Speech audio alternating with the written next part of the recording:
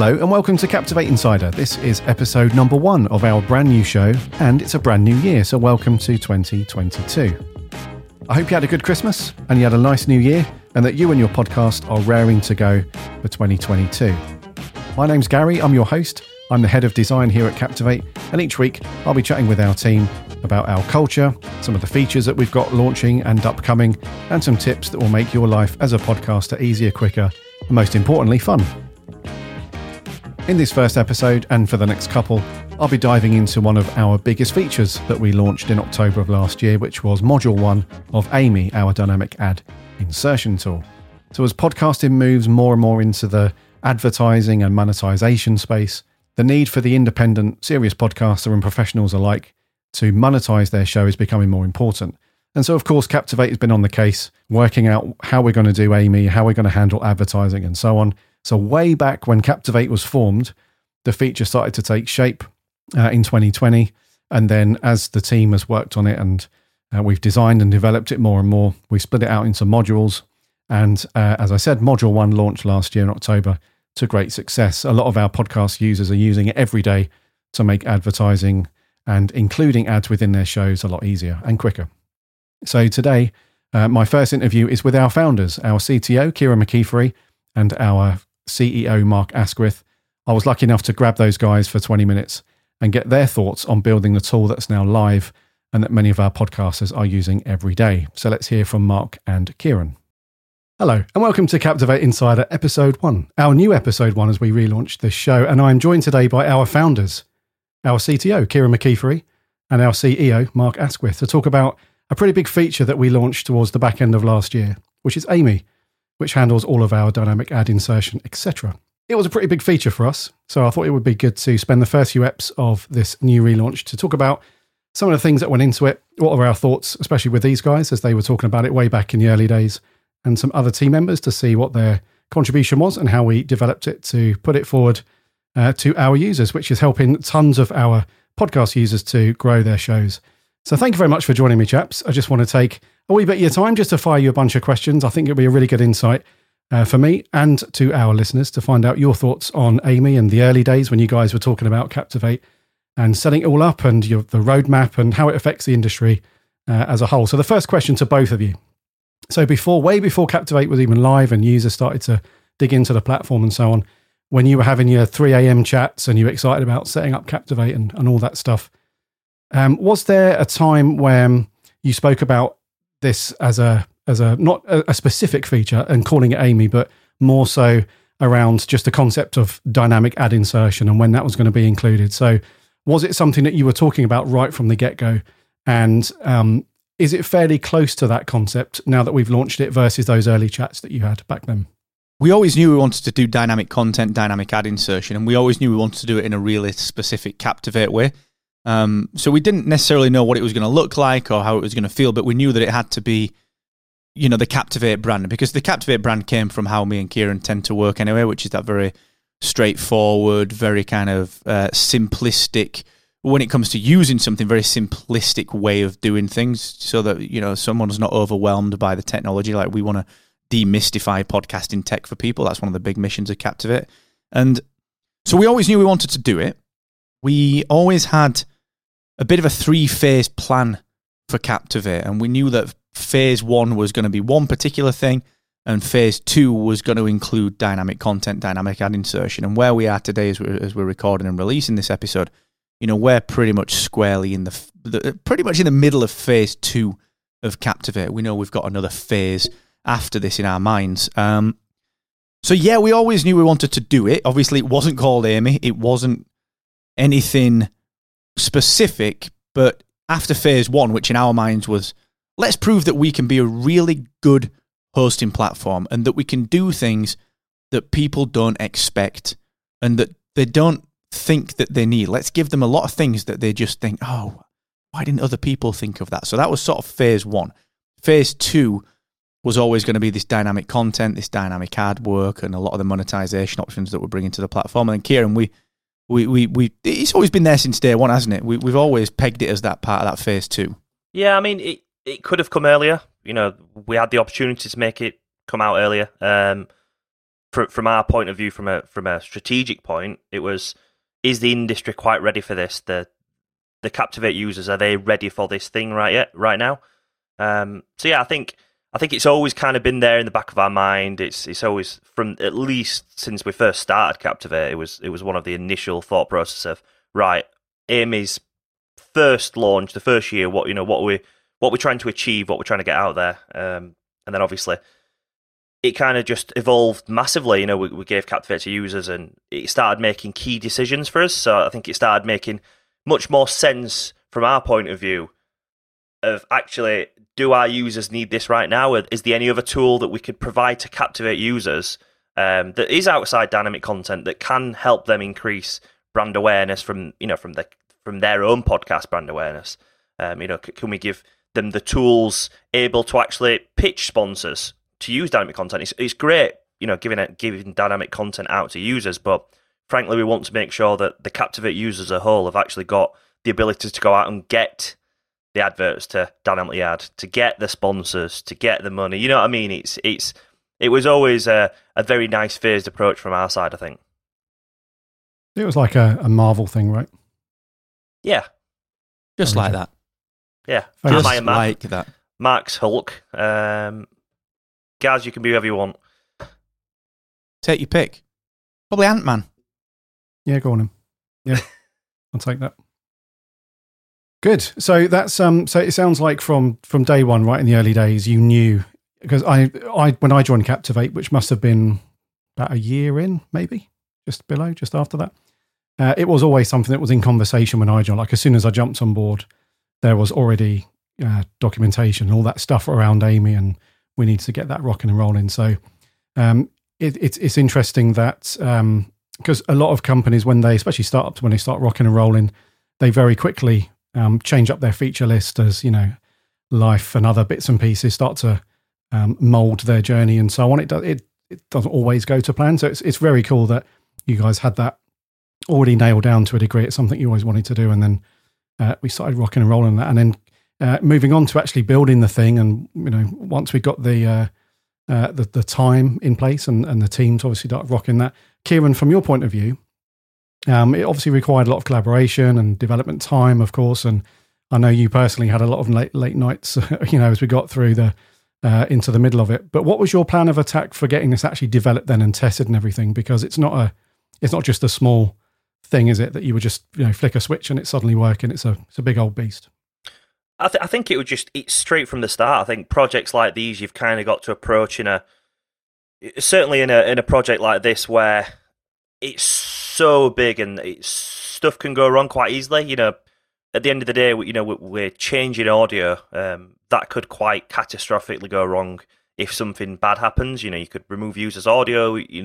Loads of things could potentially have issues. So I think from the start, it was basically, what can we do to implement testing as soon as this has been built?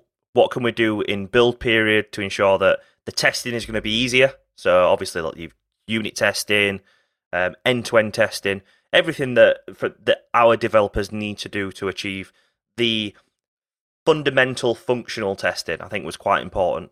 And also just breaking it out into smaller pieces. I think sometimes bigger projects, you can quite easily look at them and think, wow, there's so much to do. But, if you just look at it like components of a sandwich, you've got two big pieces of bread, and then all the little in the smaller pieces that need to make the sandwich is what everyone else can work on.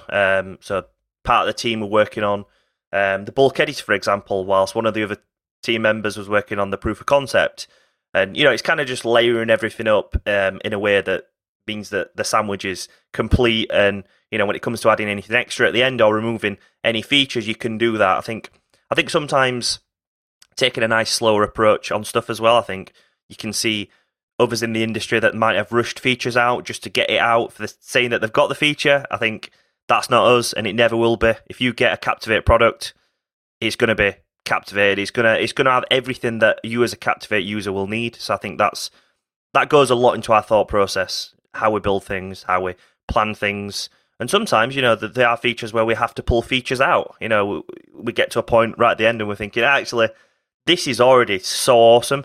but we want this out to users. Let's just nip this little thing back, or we don't need to build that thing. Yeah, it's all collaboration. I think it's just working with all the team, making sure everyone's on the right path. And that's not just from a development point of view. I think the entire team, from briefing to design to building to marketing to testing, and all of that, it just seemed to go so well. Agreed. Yeah, agreed on that one, dude. Yeah, it's interesting. So it was more like, so I like the sandwich analogy. It's a nice one. I'm not sure what design would be, though. I don't know. I just want to be a lettuce, maybe a bit of ham, or slice of ham. That'll do. Who's the pickle? Mark, probably. Moving on to Mark. The pickle. I am the spice. The spice. That's correct. Yeah, moving on to Mark, actually, a question for you on when we came to actually launching Amy. So you've had, obviously, vast amounts of years working with brand and marketing and all of that stuff. So it's hugely important, as you know, how new features and products are out there, received from our users and the wider podcasting industry and so on. So what were your thoughts on how best we could implement this one? Because as I was saying to Kieran, with the dev side of things, it wasn't just a small feature that we just pop on the changelog and users came across it. So it wasn't like one of those smaller ones. So was there anything that you were thinking about and planning in the run up to that, as it was such a big thing to launch? The biggest part of it was the branding of it and making sure that we actually had something, I'm not talking visual branding here. I'm talking about the fact that we had a name that we could hook to, the audio monetization and integration engine, which changed at the last minute. To speak to Kieran's point about pulling something out, we pulled the mastering side of it out in order to put that into something else later, just because Amy didn't need that. And it actually, it was something that Amy benefited from that not being in there, that we can do more with that. So I think having something that you can hook to was a real big benefit to the business, but also to the users. If you think about as a podcaster, the last thing that you want is to be sold a feature that just gets something onto a features checkbox list. Like, there are other hosting platforms out there that quickly put pre and post roll together. And then there are other hosting platforms out there that have, they've retconned, for want of a better word. They've gone back and put mid-roll into their roadmap because we launched Amy. And that's all well and good. And that's how business works. That's how these things work. It's okay to do that. But from our side, it was very clear that we had to deliver on a brand. It's not just a quick shoot from the hip, oh, look at what's happened over the fence. It's here is Amy. This is what it does. Audio monetization integration engine. These are the parameters within which it works. And here's a box of quality that you can be assured will work. And that was the big thing. And then the other side of it was, from a launch perspective, it had to be really simple to use. People aren't using software that is difficult, and the podcasting industry is really bad for trying to keep things complex, because especially when you look at some of the more legacy companies, it's really cool for them to make out everything still complex because they're not doing anything interesting, so they try to keep the other stuff that's not, the stuff that's not really that complex anymore, they try and keep that to themselves. They kind of try and complicate it to the users because, look, if we do that, then we can pretend to be the experts. And I think the podcast industry's changed so much. So for us, it was much more about, here's Amy, like I said, this box of quality that you can be assured will work, and it's branded like that on purpose to be really clear. This is not, we're not mystifying things. Instead, we're demystifying what people think is for really high brand podcasts, and we're doing things that quote unquote enterprise only get access to, and we're giving it to every serious independent creator. And in order to do that, it has to be easy, it's got to be useful, and you've got to be able to see at a glance, here's what this thing does. And that was how we approached it. And then it's really just about letting people play with it, but illustrating, like, guys, you and I did an episode of our Star Wars podcast, it was Spark of Rebellion, where we used Amy's post-roll to add a post-credits, and then we used Amy's pre-roll capabilities to tell people that we'd added a post-roll to the end after the fact. So it's really getting people excited. That's our job as a brand, is to get people excited about the possibility of what they can achieve, and that's the only thing that we've got to do, because if we can, number one, get them excited about it, but number two, then enable that excitement to come through to fruition and to actually do something that produces results for them, then we've succeeded. So that was how we approached that. Yes, and I remember that being one of the one of the important things as we were talking through, Amy, various months and months as we were working on it was, above all else, it's got to be a case of let's build that anticipation for Amy. And we had plenty of people ask all the time, loads of users, like, when's Amy coming? When's it going to drop? And so we had that anticipation there. And then it was a case of, as you said earlier as well, Kieran, it had to be quality, right? It had to be a case of, the other, some of the other hosting companies out there are a little bit slow on the uptake with that kind of thing. Sometimes it does make it a little bit, a bit of an elitist thing to have. Yeah, like the Joe Rogans and some of those people, like the top tier podcasters, they would have access to that stuff first, and then it would trickle downhill. And some of the people that don't have as much, as bigger numbers as those guys, they would finally get access to it. But as Mark was saying, it's like, no, we'll open up the box and you can have a play with it. So people generally only remember the launch. Like that is the big impact. Like if we released Amy with pre-roll and post-roll, we could have done that last year. We could have done that easy. It wouldn't have been impactful. It wouldn't have had the key features that makes Amy what it is, which is great. You wouldn't have been able to paint over old baked-in adverts. You'd have simply just had pre and post-roll, and that to us, from our side, that is not captivating. It never will be. We put all our heart and energy into the products we deliver to captivate users. So I think that's, it's important. It really is. And like Mark just mentioned again on that previous point, we pulled out the mastering side because, frankly, it wasn't something that was the ultimate piece of Captivate or Amy. Instead, we dedicated the time that we would have spent on the mastering side and put the extra bit into Amy to make it even better. So yeah, I'm quite happy with that entire process. You got to think as well from that perspective to that point. I think it's easy for software companies and the people running them to think that they know what's best. And to work at a level of confidence and complacency wherein they believe that the users and the podcasters are there because they should be grateful to the software company for doing something, and so that what then tends to happen is that the software company delivers things that they think are great that don't necessarily meet the needs of the podcaster, or do so in such a way that actually it's more like an old how products used to be delivered and how marketing used to be delivered, which is from the expert, quote unquote expert, on the software side to the user, and that's what you get. I think certainly a lot of podcast hosting platforms do that, where they don't think about what it's like to be a day-to-day podcaster. A great example is Amy's Ad Painter tool.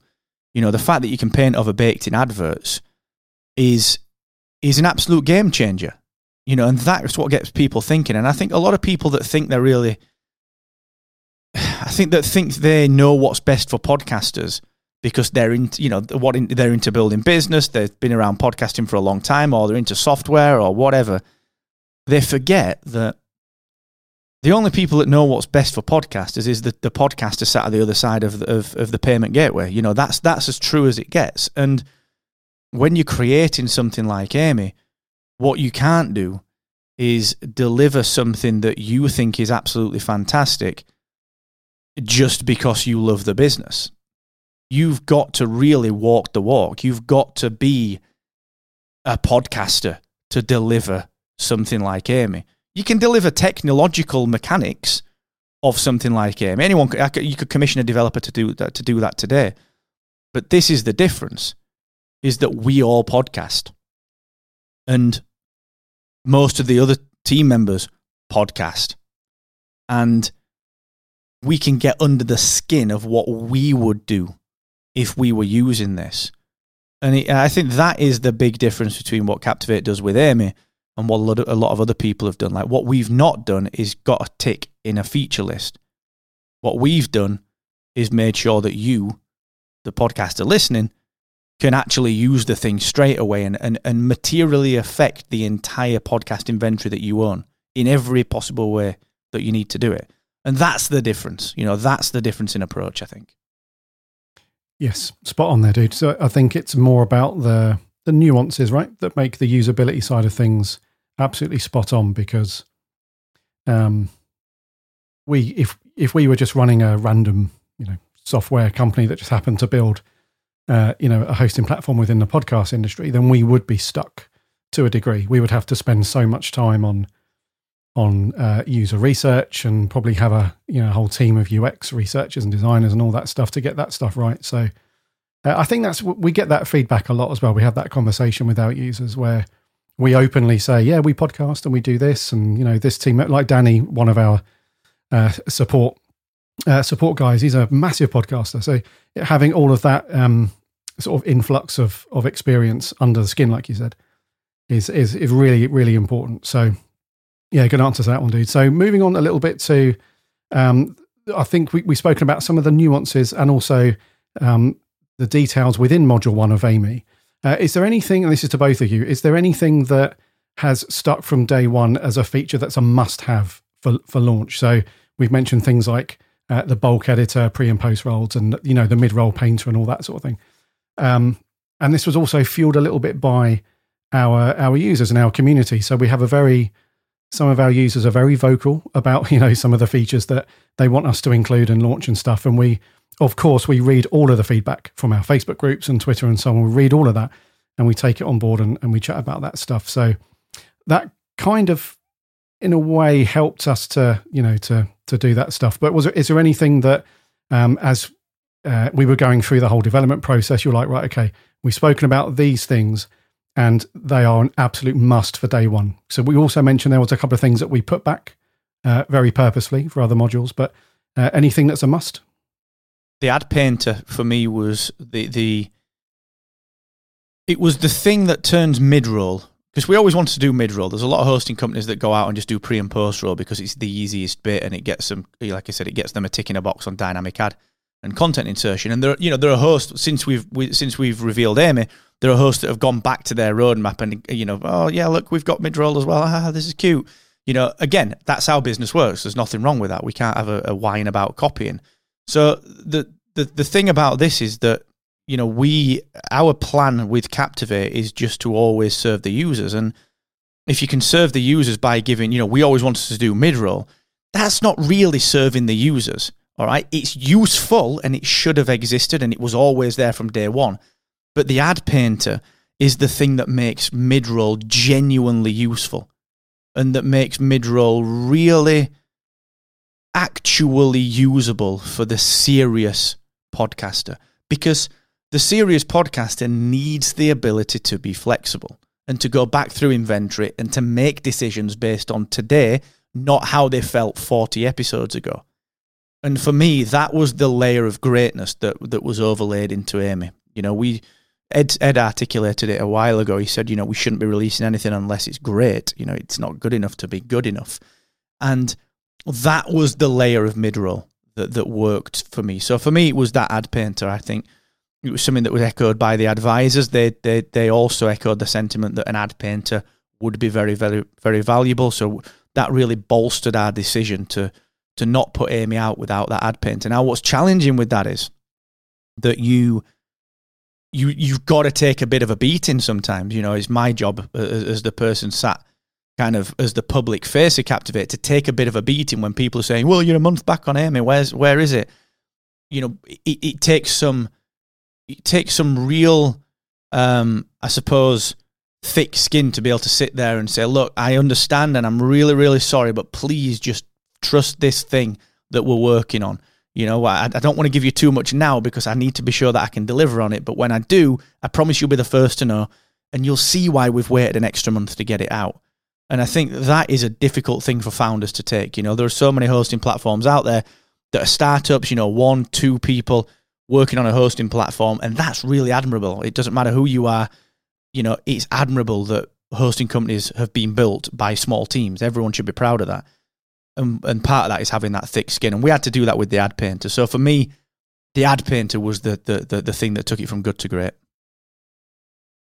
Yeah. Kieran? Echo Mark's comments. I think the ad painter was, we went through it on, I think goes back to the point about how the development went so well. I think that's the POC that we had on our side, the proof of concept. We built the ad painter into the proof of concept. So we knew at that point, right, guys, this is physically achievable. This has got to go out with this release because it's so important for us. So yeah, I think completely agree. It's the ad painter all over. The amount of people that have got baked in adverts in podcasting is unreal. Like, it's so many. And I think a lot of hosts miss that. They miss the trick that a lot of people have got baked in adverts.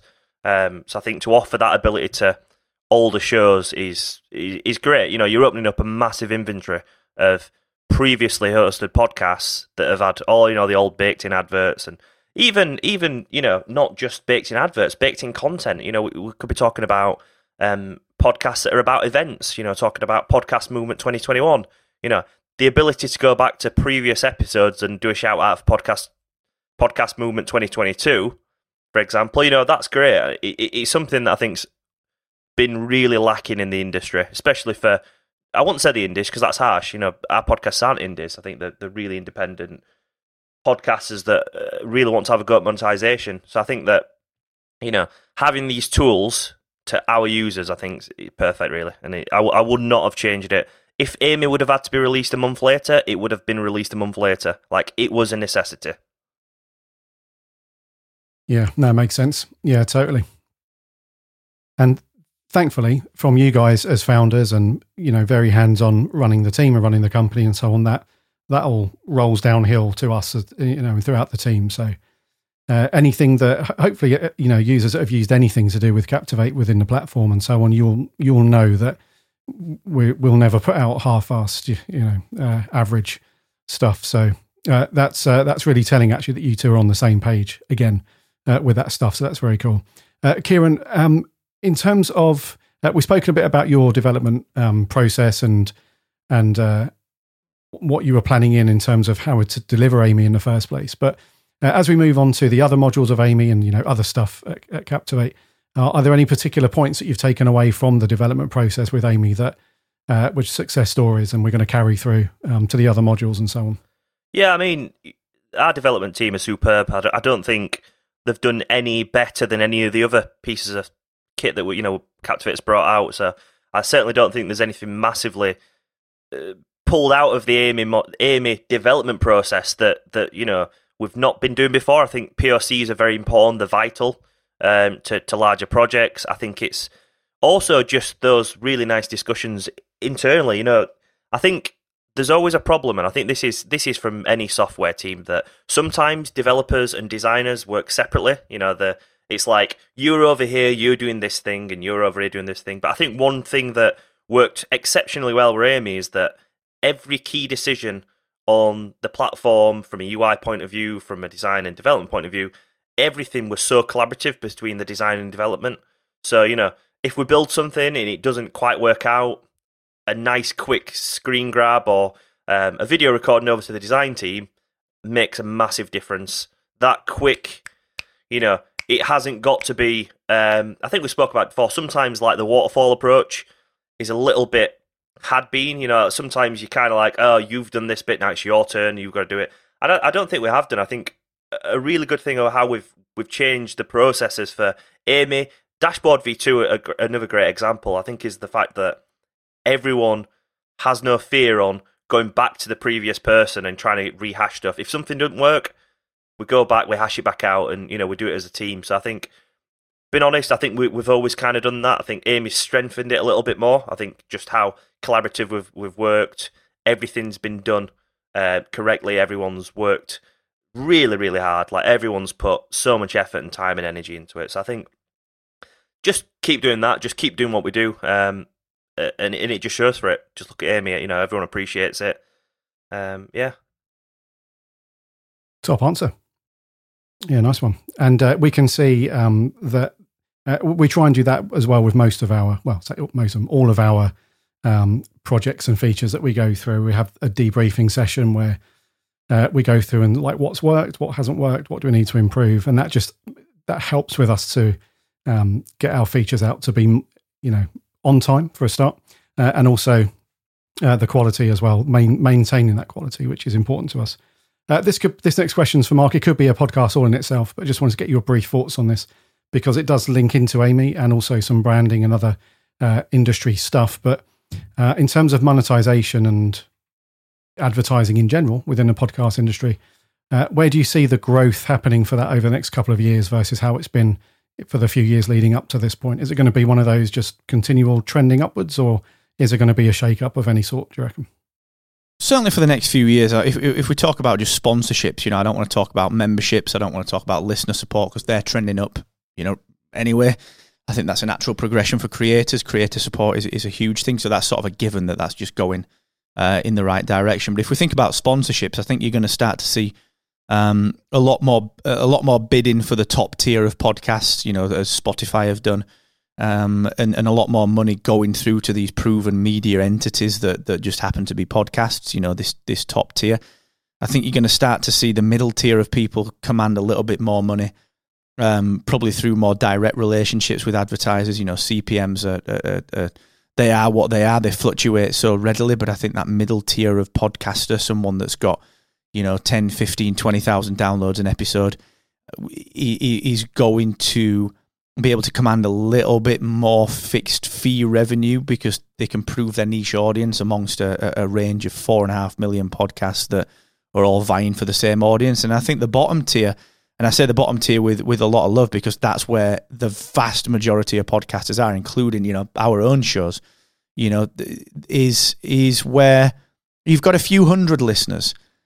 But I think that you'll start to see people in that space become a lot more confident going to more specific sponsors. So, a local podcast or a Star Wars podcast with 100 listeners can go to a local Comic-Con and command $1,000 for sponsorship because the niche is that tight. So I think this 3-tier system that we've spoken about before in podcasting will become more pronounced. And I think each of them will be able to command more for their own audio influence. And I also see that to wrap that up, I think that as a headline, you're going to start to see more people being nurtured from the top of tier 3, the quote-unquote bottom tier, and given marketing budget by people who believe in that show and taking them up to the next tier and then hopefully turning them into kind of a podcast brand. So it's interesting. I think that's very much the industry from a creator perspective, from a brand and sponsors perspective. That's very different, or not different, but it has different considerations. But I think that's where we'll start to see creators. I want to say benefiting, Okay, good answer, dude. Another good one. You guys are good at answers. Cool, you're practiced at this. We should work in podcasting, probably. Should do, yeah.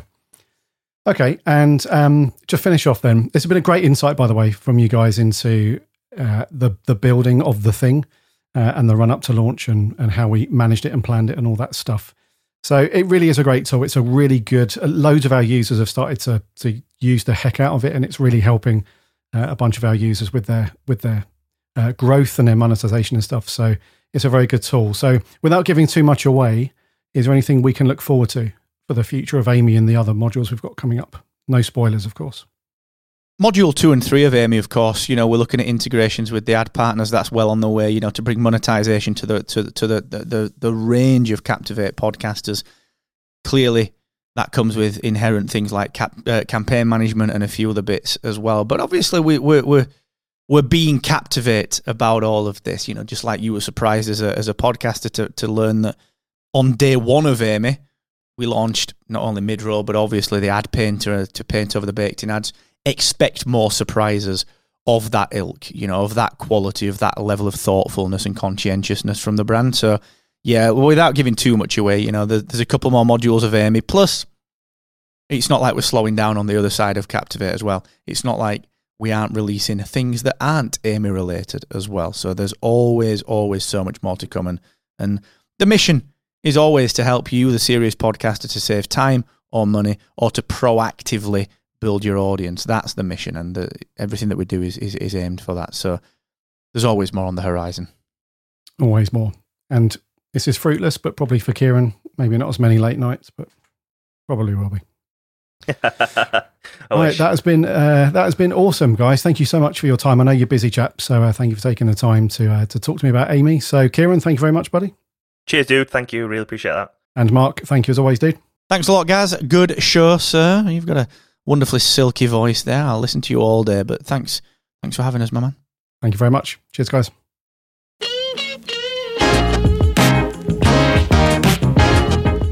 Another big thank you to Mark and Kieran for taking the time out of their day to talk to me about Amy. It was a fascinating insight to find out their points of view on advertising within the podcasting industry and how Captivate slots into that and helps you, the serious independent podcaster, to monetize your show.